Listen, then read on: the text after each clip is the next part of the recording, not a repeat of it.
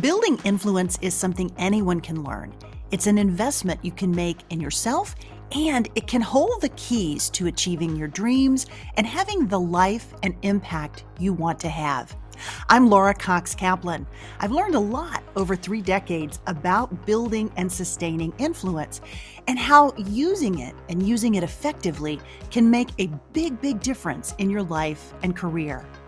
Here on She Said podcast, we're digging into the different dimensions that help us build and sustain influence. If you thought being an influencer was just for social media, think again.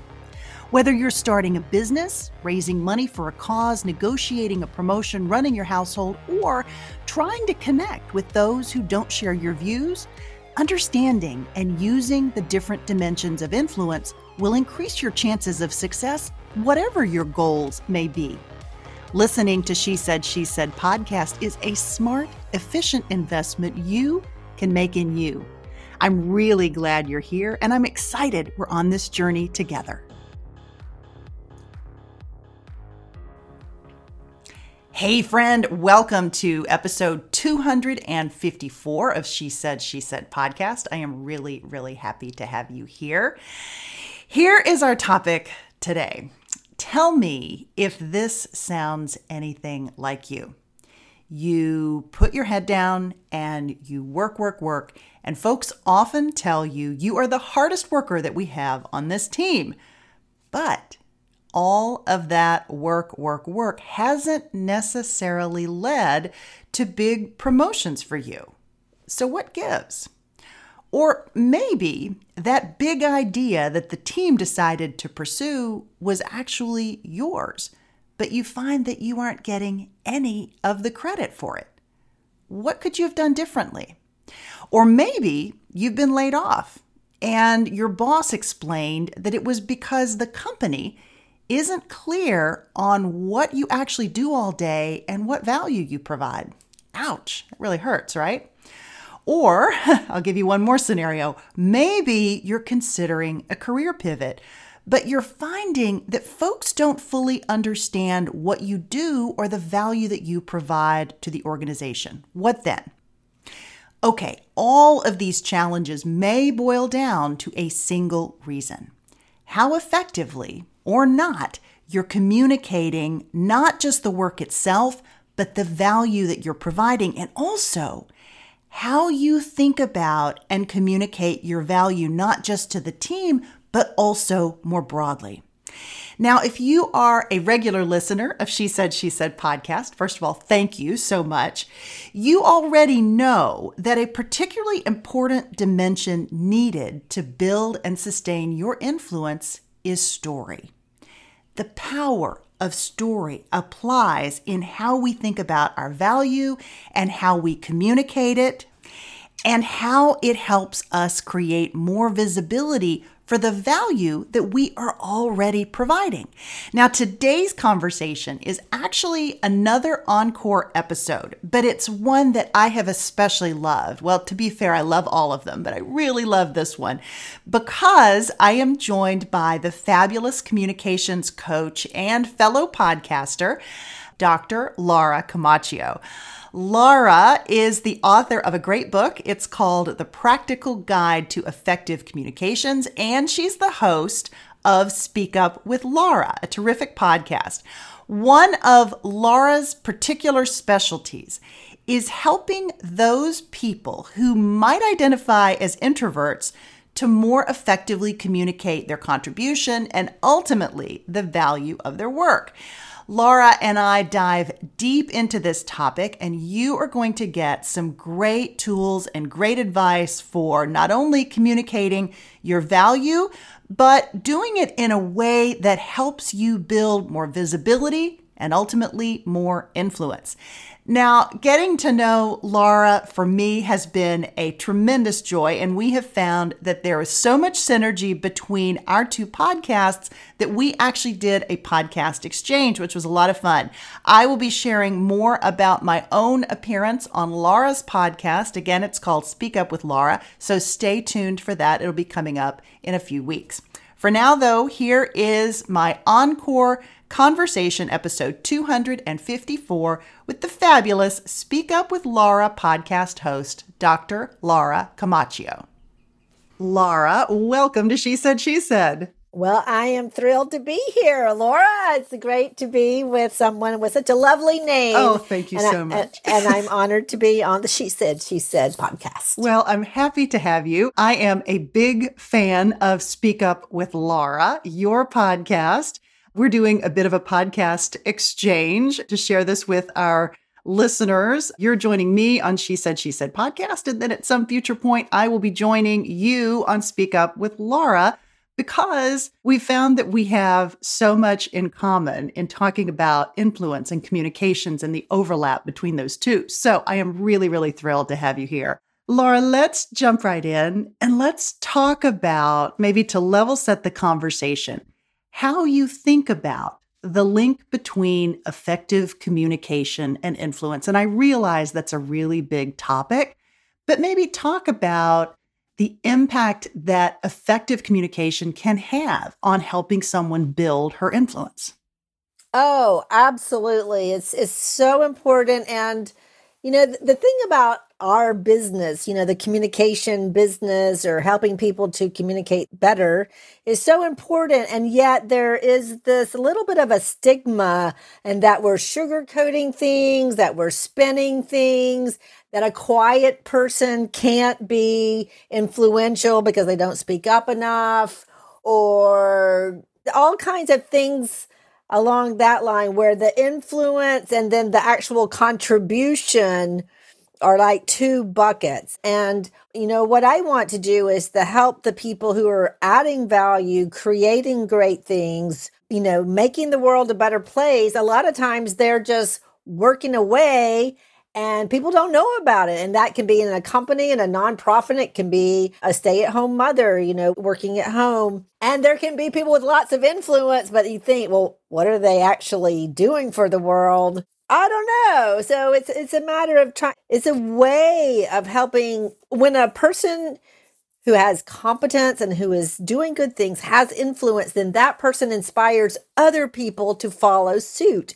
And I think at the end of the day, that's really what we want to do. We want to empower and equip people who may be, just like I'm good at communication coaching, I'm not necessarily good at finance and, the business side of things. So we want to help the people who are doing good work in the world to show up in a way that represents the contribution that they're making so that they can inspire and help other people to do the same. That's the way I see it. What do you think? I love that. I absolutely love that. And it gets to this notion that you and I talked about offline related to visibility and the importance of making sure that people know what you're doing. Historically, and this is, again, it's a broad generalization that I'm going to throw out there, so some people won't like that. That's okay. Because it is true in a lot of cases, and that is that sometimes women may be less inclined to toot their own horn, to talk about their accomplishments, to sort of brag on themselves in an appropriate way. Absolutely. I've seen that. So, it's not only women, but yes, it is disproportionately women. It is. Yeah, it is. You tend to see it more in women than men, even though men do it too, I think is probably a better way to say what I just said. But maybe talk about your clientele and how you help them, sort of the role of visibility as it relates to influence, and how you help them get more comfortable talking about their accomplishments, talking about their work in an appropriate way. So glad you asked that question. I am just fascinated and obsessed right now with the concept of visibility, because I would say 5 years ago, I didn't even know what that was. I knew influence, of course, and impact, but what has happened in my neck of the woods is that having so many coaching conversations over the years with highly conscientious, high performers. And trust me, if they don't have problems with visibility or influence, they don't come to me, because why would they, right? It's the quieter people who feel like they have an issue with that. And hearing through all these conversations how visibility holds people back, even though their work may be amazing, and often it is. And I'm going to give you a very juicy example that I got from a conversation with a client just yesterday. I mean, talk about great timing. You know how life throws lemons at you all the time and we're busy making margaritas, but every once in a while you get, like, that was really helpful. Anyway, this is a woman, like off the charts, brainiac, has a PhD in something like AI. I mean, just off the charts, super smart. And she has a senior engineering position in a very top company. And they, like a lot of companies right now, are talking about reorgs, looking for ways to optimize their bottom line. And that's ending up in layoffs and often laying off people who are good. Sure. But it just, it's just not the right place or for whatever reason. And listen to this. She told me that that they had earmarked some engineers to be let go or to be at least considered, in that bucket because they didn't speak up enough in meetings. Oh, wow.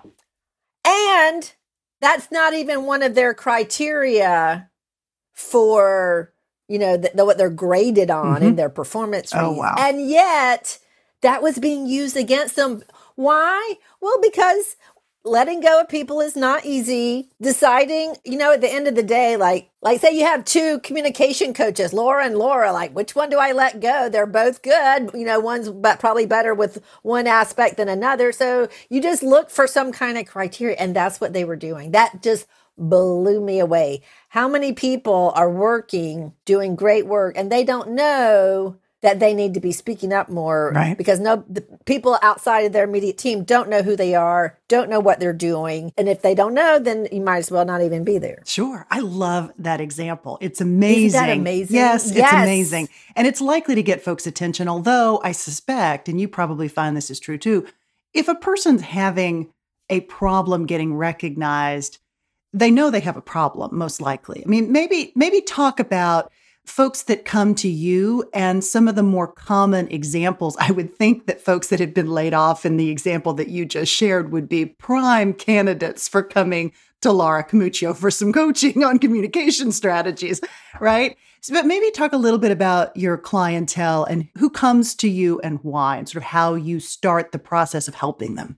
Oh, love that. Yeah, because I learned when I started this in 2009, nobody knew what a communication coach was. I mean, that was there was a public speaking coach. That was a thing, but communicate, what do you do, Laura? Right. So I am super happy to give the examples. And I think it was really, Susan Cain with her groundbreaking book, The Power of Quiet, I believe, who really legitimized the value that introverts add to the workforce.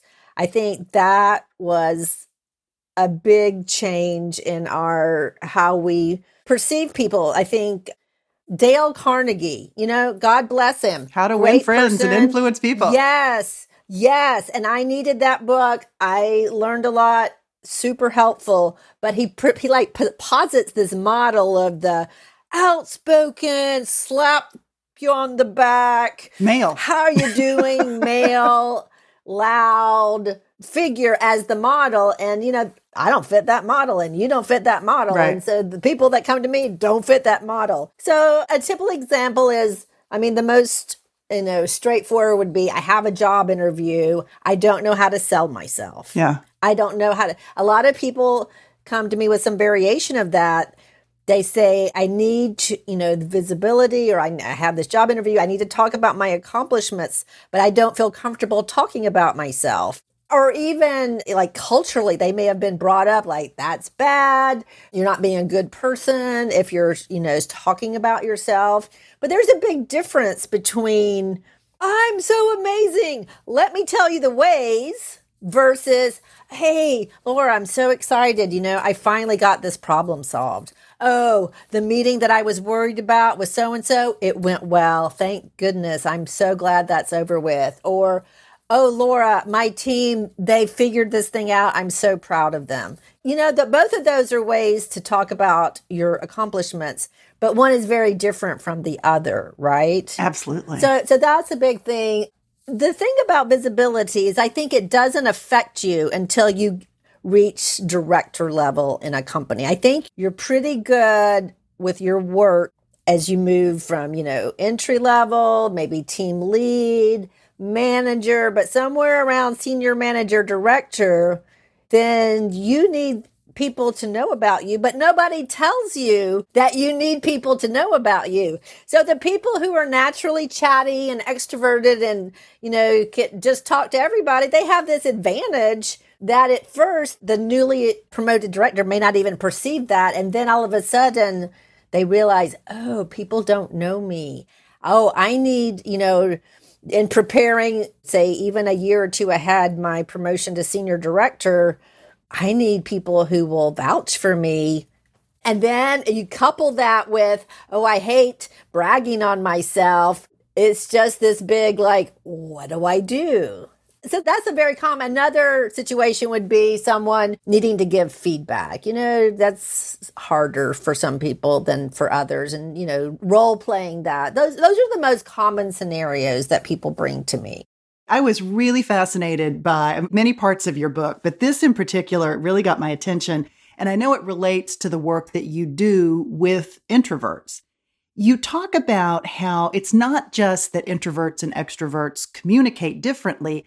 They also tend to process information that's the whole thing. Differently. Laura, that was such a fascinating aha for me. Maybe it should be completely obvious, but it wasn't. And I read that and I thought, my gosh, that's such an interesting perspective, because you think about somebody who's communicating in a quiet fashion. I wasn't really thinking about necessarily the way that the person was processing. It was more the output versus the internal stuff. Talk about what you mean by that and what you've seen with your clients as it relates to that point. That's the whole thing with introverts and extroverts bring different gifts to the table, and we need both, obviously. And extroverts, see, this is how I learned this. I always thought that these people who just, speak up when they're asked a question that they hadn't prepared for, and they could just say something and it sounded so intelligent. I thought they were smarter than I am. And I thought that they were just brilliant people. But this is what I learned, Laura, that they are verbal processors. And when they open their mouth, they don't know what they're going to say. That to me is like, how can you do that? But by speaking, it may take them a minute, but they eventually land the plane and say something that I too will say, but I would not open my mouth until I knew what I was going to say. Yes. So, and see, that's the Achilles heel of the introvert, is that if we're caught by surprise, if it's an unexpected question, we need time to think about it, because introverts think before they speak. How refreshing. So I have different hacks. Right. Yeah, but it's not always easy. If you can, get a thought out without pre-thinking it, good for you. That's a tremendous advantage. Like in a job interview, that's why introverts need or do better when they've rehearsed and they're prepared. And then when they ask the question, it just flows easier because they are prepared. But an extrovert is like, I'm just going to answer the question. What could possibly be hard about that, Laura?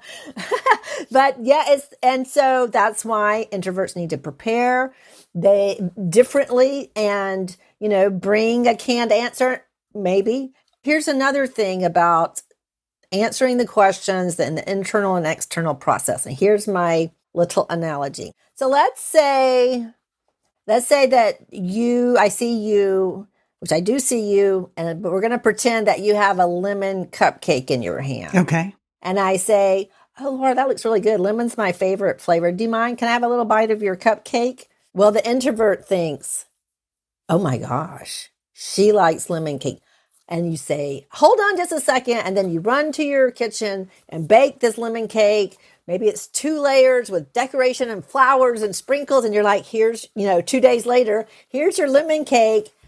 And I'm like, I just wanted to try your thing. And so the overthinking in the introvert, sometimes we think that the question needs like a doctoral dissertation answer, when really the person just wants to know, like, what are you thinking? This or that, hot or cold, yay or nay.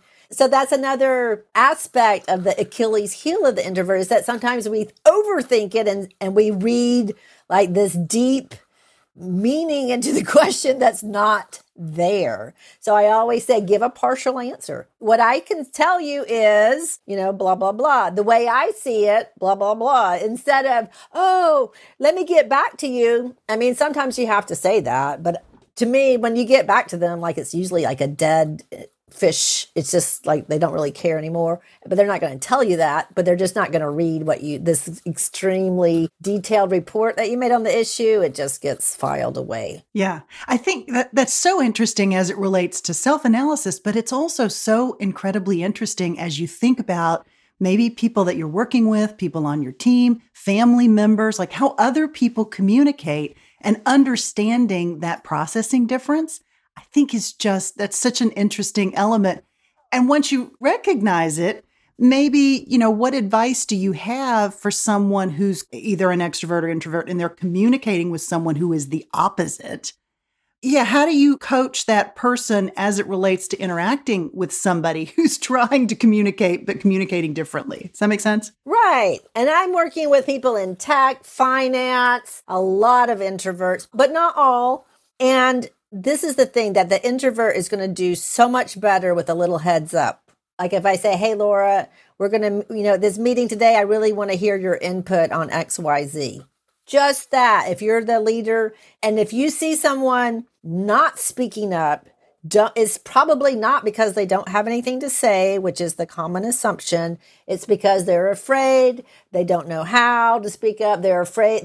They put the pressure on themselves to deliver like a Nobel Prize winning answer instead of just giving this is what I think, directionally accurate. Be directionally accurate. You don't have to be to the number, to 7 decimal points accurate, just directionally accurate. But yeah, if you give the introvert heads up, another thing, if you're doing exercises, it depends on the purpose of the meeting, but there's all kinds of little ways that you make it easier for introverts to just speak their mind and contribute because we do have good ideas. It's just sometimes hard to get them out of us.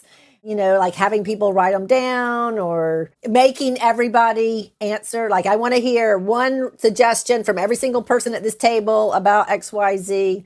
Just understand it's the brain freeze that we get when put in the spotlight that just causes so many. And then once you've had one brain freeze in public, it becomes hard to overcome that. Yeah. I love that answer. I love that advice and just that perspective. I think it's so interesting and so smart. Laura, I'd love for you to tell us how you got started in this work. Why were you motivated to become a communications coach and consultant and really pursue this career path? Oh, Laura, that's such a good question. Well, when I started, I was truly making it up. But I have to go back. My early career, I moved to Caracas, Venezuela. And there I learned, this is before the internet. So this was a different world, a different universe. I had married a Venezuelan. We met at getting our MBAs and we moved there. And I saw that's where it really, because before I was like, say what you mean what you say. What else? If you had said, you went to major in communications in college, I would have thought that is the stupidest, lamest thing. Only a moron would do that. and that was my very open-minded younger self. But living in a different country, learning that it's not just the words, right? It's how you say it. And also, I really got in living in Venezuela and Latin America, you see that the relationship, you don't get a driver's license if you irritate certain people. You don't.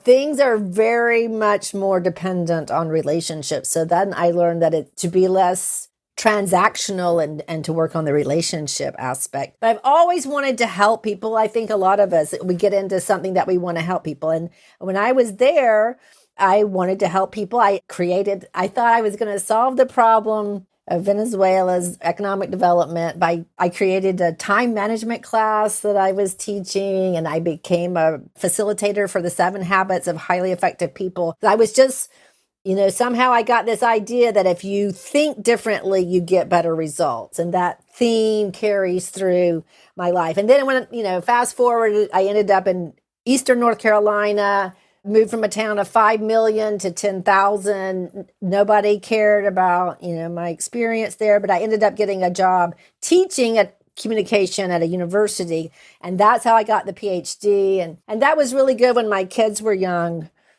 But I knew I didn't want to stay in academia. I'm just too practical. Like, I just want, let's just do things that work. And so I thought, communication, everybody complains about it. What am I going to do with all that money people are going to throw at me, right? To solve this problem for them. So then I got to learn the real communication of, this is why you need to hire me. And selling yourself. Yes. And so that was in 2009. And it's just been this journey since then of like everything that we've talked about today. I don't think I learned any of that in the PhD program, but I did learn to think about communication as a thing and see the power. Like I specialized in political rhetoric, and how you make people feel is a big thing in movements and influence, and for good or not good. And so that's how, just going from thinking, well, I'm just going to teach people how to communicate better, how to get their meaning across. And then when Susan Cain, I don't know what year her book was released, but that was a game changer for me, because then it became, we could talk about being introverts without like being ashamed, or, she kind of made the case like, we need both, it's okay. It's okay that take a while. And then just after so many hundreds and now over thousands of conversations, I've learned, I didn't have this long corporate career, but I learned by helping people who were having these corporate careers, what worked and what didn't, because if I don't deliver value, I don't eat. And that's how it came about. And then, the book was like a deposit of everything I've learned, up until that point, so that there's a record of it. And I love it. Well, it's a great teaching tool, and it's a great summary of a lot of there's a lot more than what we had a chance to talk about today. But I really urge folks to get the book. There's a link in the show notes for this, along with a link to Laura's fabulous podcast, Speak Up with Laura, which you'll find there. And it really is terrific. It's one of my must listens, and not just because I'm joining you on it, and not just because you've been here, but because it is really terrific. Yeah.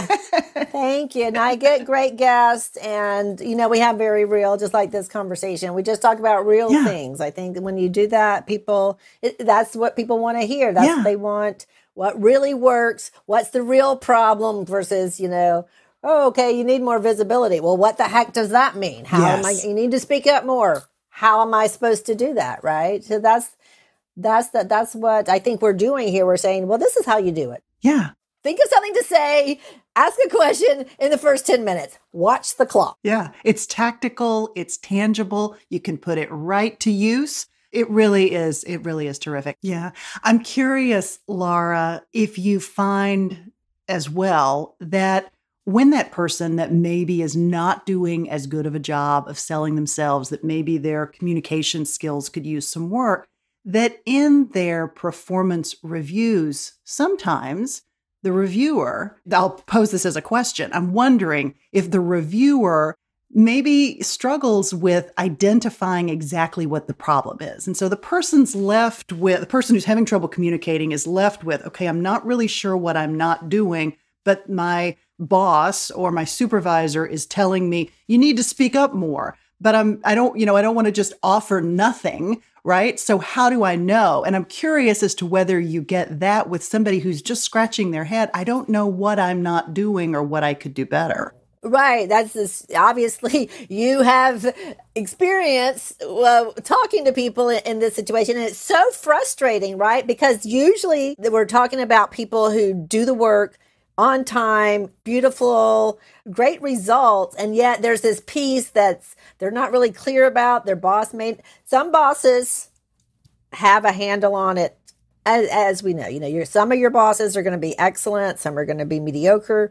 Some will be not very good. That's just the way it is. And your own boss may not have that savvy to know like, oh, I need to introduce you to so-and-so. Oh, you should be at this meeting. So the thing about it is, if you make it to director, the moving above that level or building your business, or at some point, you really have to take charge of your career. It's no longer about just doing what you're told and doing a good job. It's about building this arsenal of allies. And it's also about, taking the ownership of making suggestions, making recommendations. And that can feel very scary for someone who's just used to, like, this is a big company, or this is an important project. Like, who am I? Because they're highly conscientious. They have the self-awareness to know that, you know what, if I make a mistake, this could impact people. Whereas somebody who's not highly self-aware would be like, doesn't even cross their mind, right? It's that, competence and confidence. Those are two different skill sets. So it is hard for people to and the best thing is to ask your boss, and again, some people have really good mentors, some people have really good skip bosses, and they have those meetings. But at the end of the day, you have to look around and see, you almost have to just make a self-assessment, because it's not just the work, and yet nobody tells you that. Absolutely. Absolutely. I think some of the worst advice that I've ever gotten, and I consider myself to be a pretty effective communicator for the most part, but earlier in my career, I had gotten the advice, you need to speak up more. You need to speak up more in meetings. And I'd always taken the point of view, if I didn't have something to contribute or some way of moving the conversation forward, I probably shouldn't say anything, which is still the right answer. But what I was failing to do was maybe going that extra step and preparing in advance to have something to offer. Exactly, Laura. That's exactly it. But I would get that feedback, and I would hear other people, especially women, get the feedback. You just need to speak up more. You need to speak up in meetings. You need to sit at the table. So, Laura, I'm curious, what advice do you give folks in addition to that? And sort of as you think about preparing for meetings or preparing to have something to say, what other coaching do you offer your clients to help them think about that and anticipate that need in advance? So glad you asked that. You're asking such great questions. Oh, good. Because that is so common. It is so common. And there's lots of reasons people don't speak up. One is that, yes, that they only want to speak up if they're going to really add value. And I think, though, a lot of times people have the bar too high. Right. Overthinking it. Yeah. Yeah, I said let's lower the bar. You can add a little bit of value. You don't have to change the trajectory of history. Just add a little bit of value. So that's one thing. Lower the bar, prepare, think about what's going to be covered on the meeting, and da-da-da-da. But here is a pro tip to help anybody who has trouble speaking up in meetings. And that is speak up in the first 10 minutes, because the longer the meeting goes, it develops this like snowball rolling down the mountain. You get in early, and there are 3 easy ways you can just add value. You're not changing the trajectory of history, but you're adding value to this particular meeting. You can affirm what somebody else has said, like, Laura, that was a really good idea. And I think that would, affirm and add. Affirm it and then add your 2 cents. Add why you think it's a good idea. Or number 3, ask a question. People think, asking questions, I could look dumb. No, ask a good question. Just to make sure I'm following. Is this what you mean? Or what if this? Any kind of question. I think for those of you listening, if you want one thing, one skill set that will help you, whether you are an electrical engineer, whether you are a plumber, whether you are a software engineer, you have your own business, asking better questions. Because when someone, just like I'm answering your questions, my brain is super engaged, and our audience, you could just pull up your mic and lay it on your audience. This is how you build influence. But it's much more interesting in a conversation with give and take, asking questions. And asking the questions, not only do you share information, but you build the relationship. So I would say, yes, speak up in the first 10 minutes, ask a question or affirm what somebody else has said. But yes, you do need to speak up, but it doesn't have to be life-changing. Just move things forward. And if, start small. And once your brain right now is goes into freeze and panic mode. What are you doing? Once you start with little micro value added, it'll get bigger. Yeah. Laura, I love that advice. That's awesome.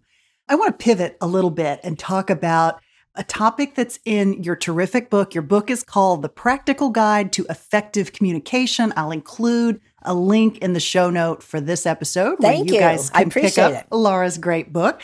But one of the things that she talks about, which we talk about on this podcast a lot, is mindset and the importance of mindset as it relates to communicating effectively. Laura, talk about why mindset is so important and sort of how you think about the concept.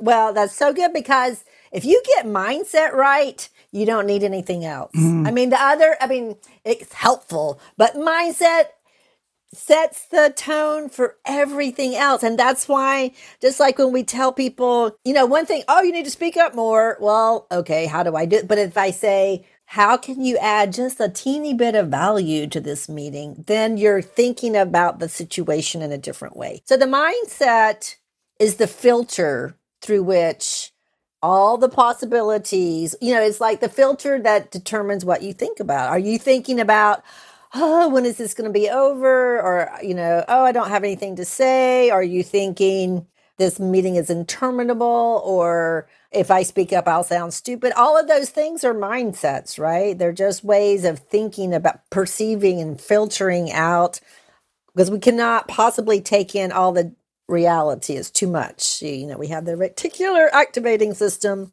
So that's, So what is a good mindset? And, there are people, mantras can be good, but I am so, down to earth. I'm not going to say, I am queen of the universe and everything that I want is coming my way. Like that, I just can't even. But that's some what people I love. can. Yeah, some people can. And I'm not that person either.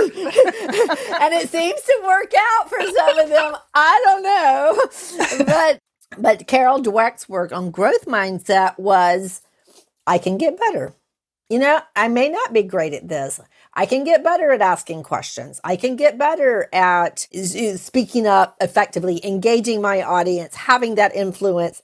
To me, that was life-changing, because if you think like we tend to think, it's either or, I'm not a flaming extrovert, therefore I cannot have influence. Not true. It's a different kind of influence. It's maybe a quieter, a more personal one. But so many people are thinking, well, I'm not the kind of person who just talks about herself all the time. I'm not the kind of person who can interrupt somebody that seems rude to me. But if you think, well, what is the mindset that what do I need to get better at? How can I add more value? It shapes the way you're thinking about it. And if you think about it differently, then you're going to speak differently without thinking about it. That's why I think and also your mindset is an invisible communication to your people around you. If you're thinking, how can I add more value? Or, what's the best way forward? Or how can I help this person get to the point? You're thinking about it differently, and people respond to you differently. Yeah. What do you think? Well, I think there's a couple pieces. I think that it becomes, or you can think about it as the narrative that you create in your own head, right? It's the story that you're telling yourself. It's the story that you're telling the world outside. And so when you calibrate that to focus on what you can learn from the experience versus I'm just not good at X, right? And you sort of calibrate it with that in mind, it really can change the way you view yourself. And I think can have a direct connection related to confidence, right? How you present to the world, how you feel about yourself and the way that you present what you present to the world. So, that's kind of how I have come to think about the topic. I love the idea of this narrative that runs in our heads. And so we talk a lot about that on this podcast. Well, that was very true. Like I always tell people, what is your purpose? Like, why are you at this meeting? Why are you in this conversation? Why are you giving this presentation? And then that helps you focus on what you're supposed to be doing, what you're supposed to be contributing, instead of worrying about what are they thinking about me, when we both know the reality is they're not thinking about you at all. Right. It's all about, well, what can you do for me? What have you done for me in the last 5 minutes? Absolutely. Absolutely. I love all of that. You talk in the book about sometimes language can be self-sabotaging. And I'd love for you to talk about that for a second as well, because I think it's somewhat connected maybe to this concept of mindset. It is connected to mindset, but it also comes from habit. And I'm sure you're very, very familiar with this. And I've gotten to the point where I really want to shake people when they, for example, over apologize. Oh my gosh, yes.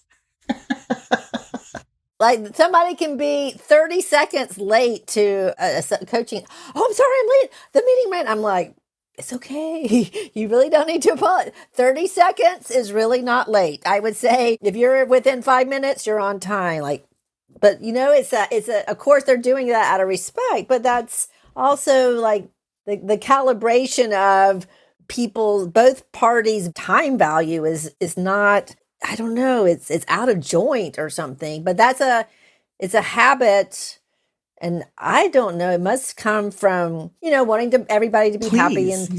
But that is, when you apologize for something that doesn't need to be, that's not wrong. Right. I mean, if I steal your purse, I should apologize and give it back to you. Right. But if I accidentally bump into you in the crowded subway, excuse me. I do say in that situation, if you want to say something, say excuse me, but don't say I'm sorry, because probably somebody pushed you anyway. But see, that language of apology or mitigating. And here's another thing that drives me crazy when I say, "Oh, Laura, you look so good today." "Oh, it's nothing. This is this old sweater. My grandmother gave it to me 5 years ago."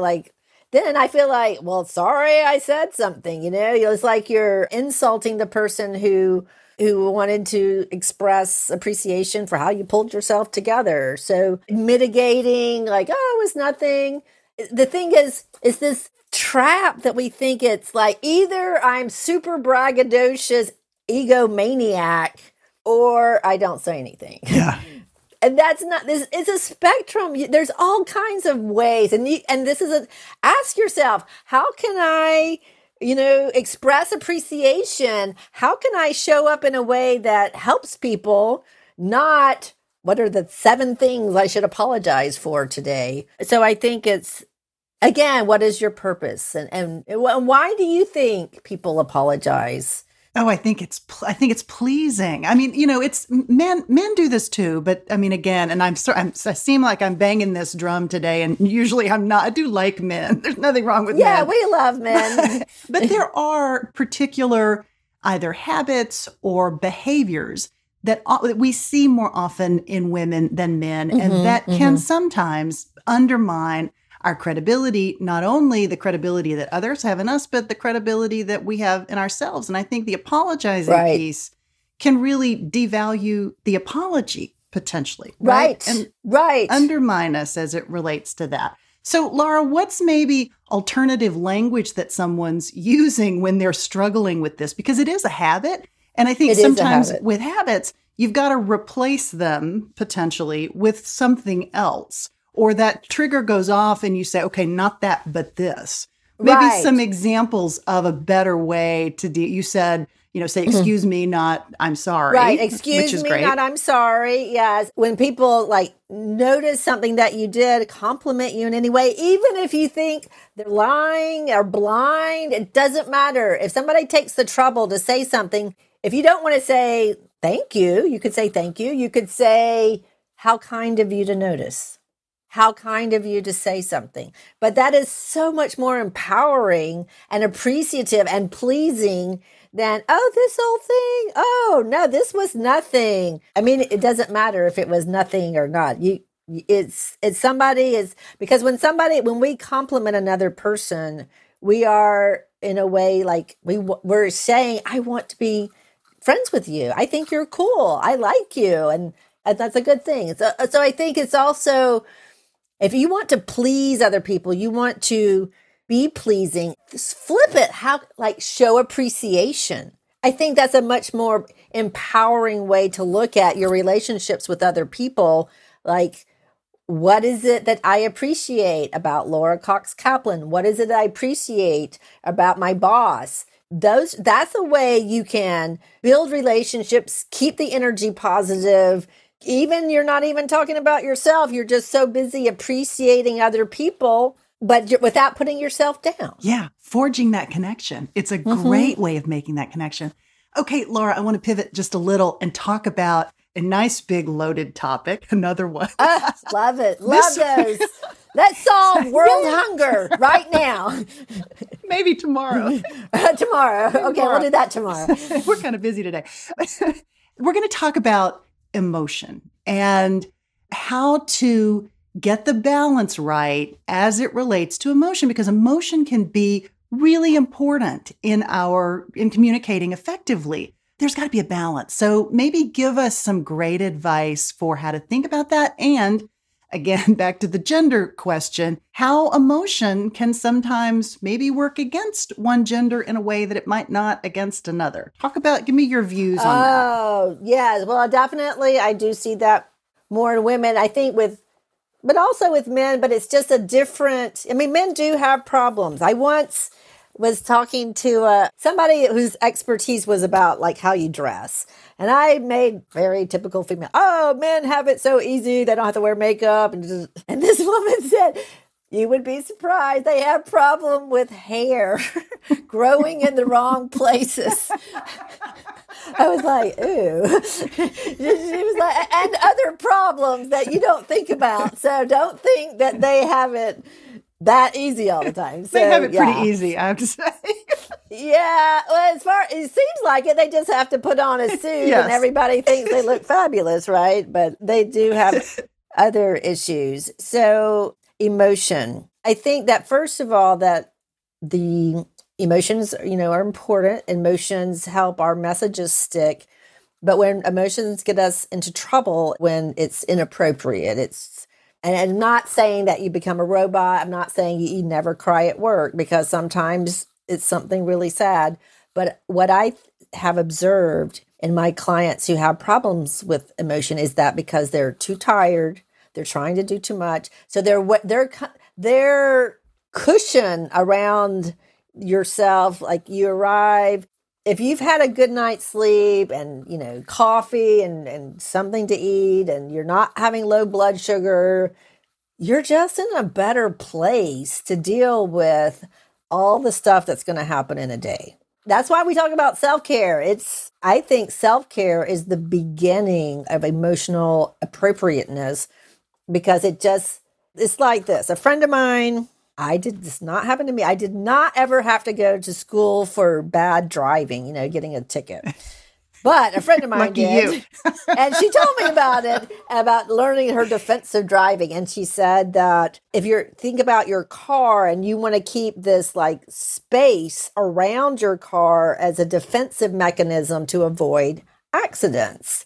And in a way, we need that space around ourselves in the form of, quiet time, walk. If you get a massage once a month, good for you. But it doesn't even have to go that far. But some, where you feel like pretty good. And you're not going to hit it every single day, because we all have bad days. But to me, you cannot talk about emotional regulation without talking about getting enough sleep. That to me is the beginning. So that's a part of it. Another thing is that evokes inappropriate emotional responses sometimes is when you're ambushed. Now, this is happening less in the remote working context, because nobody can come to your cubicle and say, I need to see you in my office right now. But let's say that some version of that happens to you. Laura, I need to see you in my office. You can say, I was just going to the bathroom. I'll be there in just a second. You do not have to like drop everything you're doing. Even if it is the president, you can say, I just go to the bathroom, breathe in deeply. Obviously, it's probably not good news, but at least if you have a second to just pull yourself together a little bit, it's easier to take. So that's my thinking on preventing meltdowns, to put it, the most bright. But we've all had meltdowns. They are going to happen. You just don't want them on a regular basis, right? And so that's one thing. On the other hand, that positive emotion, when you say, I'm so excited, we got this done, that's a positive emotion. That's also all the emotions are contagious. So if you're having a bad day, everybody that works for you is going to try not to bother you. If you're having a good day, everybody wants to be around you. But what you can think about, if you have the presence of mind, and I know everybody's stressed for time, is to think about, what emotion do I want to bring to this meeting? Is it what, there's a tool I learned from a copywriter was the feel, no, do. What do I want my audience to feel? What do they need to know? What do we need to do? I think it's really good to manage your own emotions the best you can, but also to think, what is the emotional tenor that I want? Is this a meeting like, guys, we need to pull it together or we're going to have serious problems? Or is it, hey, I want to see more socialization. I want to see more engagement. Is it everybody lighten up? I feel like, we're at a funeral. Be aware of that and realize that you can move the emotions up and down a little bit. If you're feeling really bad, I don't think you can talk yourself into jumping for joy. But what I try to do when I'm feeling bad is let's try to go into neutral. Yeah. Or just take that pause. I mean, as you were saying before, just a second, I'm going to run to the bathroom. The running to the bathroom can just be you stopping and pausing and asking yourself those questions that you just ticked through to remind yourself, okay, yeah, I'm feeling a little triggered here. This is making me very uncomfortable. How can I shift the story potentially? But you're recommending that pause, which I think is such a powerful way of maybe getting control of yourself. If you have a tendency to be just fly off the handle. And now that you're mentioning pausing, let me tell everybody listening, that pause is good for emotional rate. Like if you're feeling triggered, you can would you explain to me what this situation, Laura? And you're like, oh, shoot. So you can pause and say, yes, I can explain that. This is what happened. It's a pause. It not only helps you pull yourself together, it helps everybody to just calm down a little bit. So, and it also adds gravitas. So that's another executive communication tip, is that pause. Anytime you're feeling like this needs to land, just say what you're going to, give a little intro. Yes, I'll be happy to answer that. This is what I think. This is why this is important. And when you just pause and slow down, then everybody calms down a little bit. So that's another pro tip for you. I love that. Laura, I'm so grateful. Thank you so much for joining me today. It's a total pleasure. This was so much fun. I love getting to talk about my favorite topic. My family is, for some reason, tired of hearing about all these great nuggets of wisdom. So I'm super happy to get to... So funny that you say that. Yeah, so it's great to have somebody to talk shop with. It's a total pleasure to be here. I loved it too. Friend, thanks so much for joining me for today's encore episode 254, with the fabulous Dr. Laura Camaccio. Now, if you are not currently following Laura's podcast, it's called Speak Up with Laura. You can find a link to it in the show notes for this episode. Again, it's episode 254. As always, I would love to hear which aspects of this conversation really jumped out at you and which pieces you found most valuable. There is so much packed into this episode. I'd really love to hear your feedback. In the meantime, friend, take care, and I'll talk to you again real soon. She Said podcast is a weekly production of She Said Media.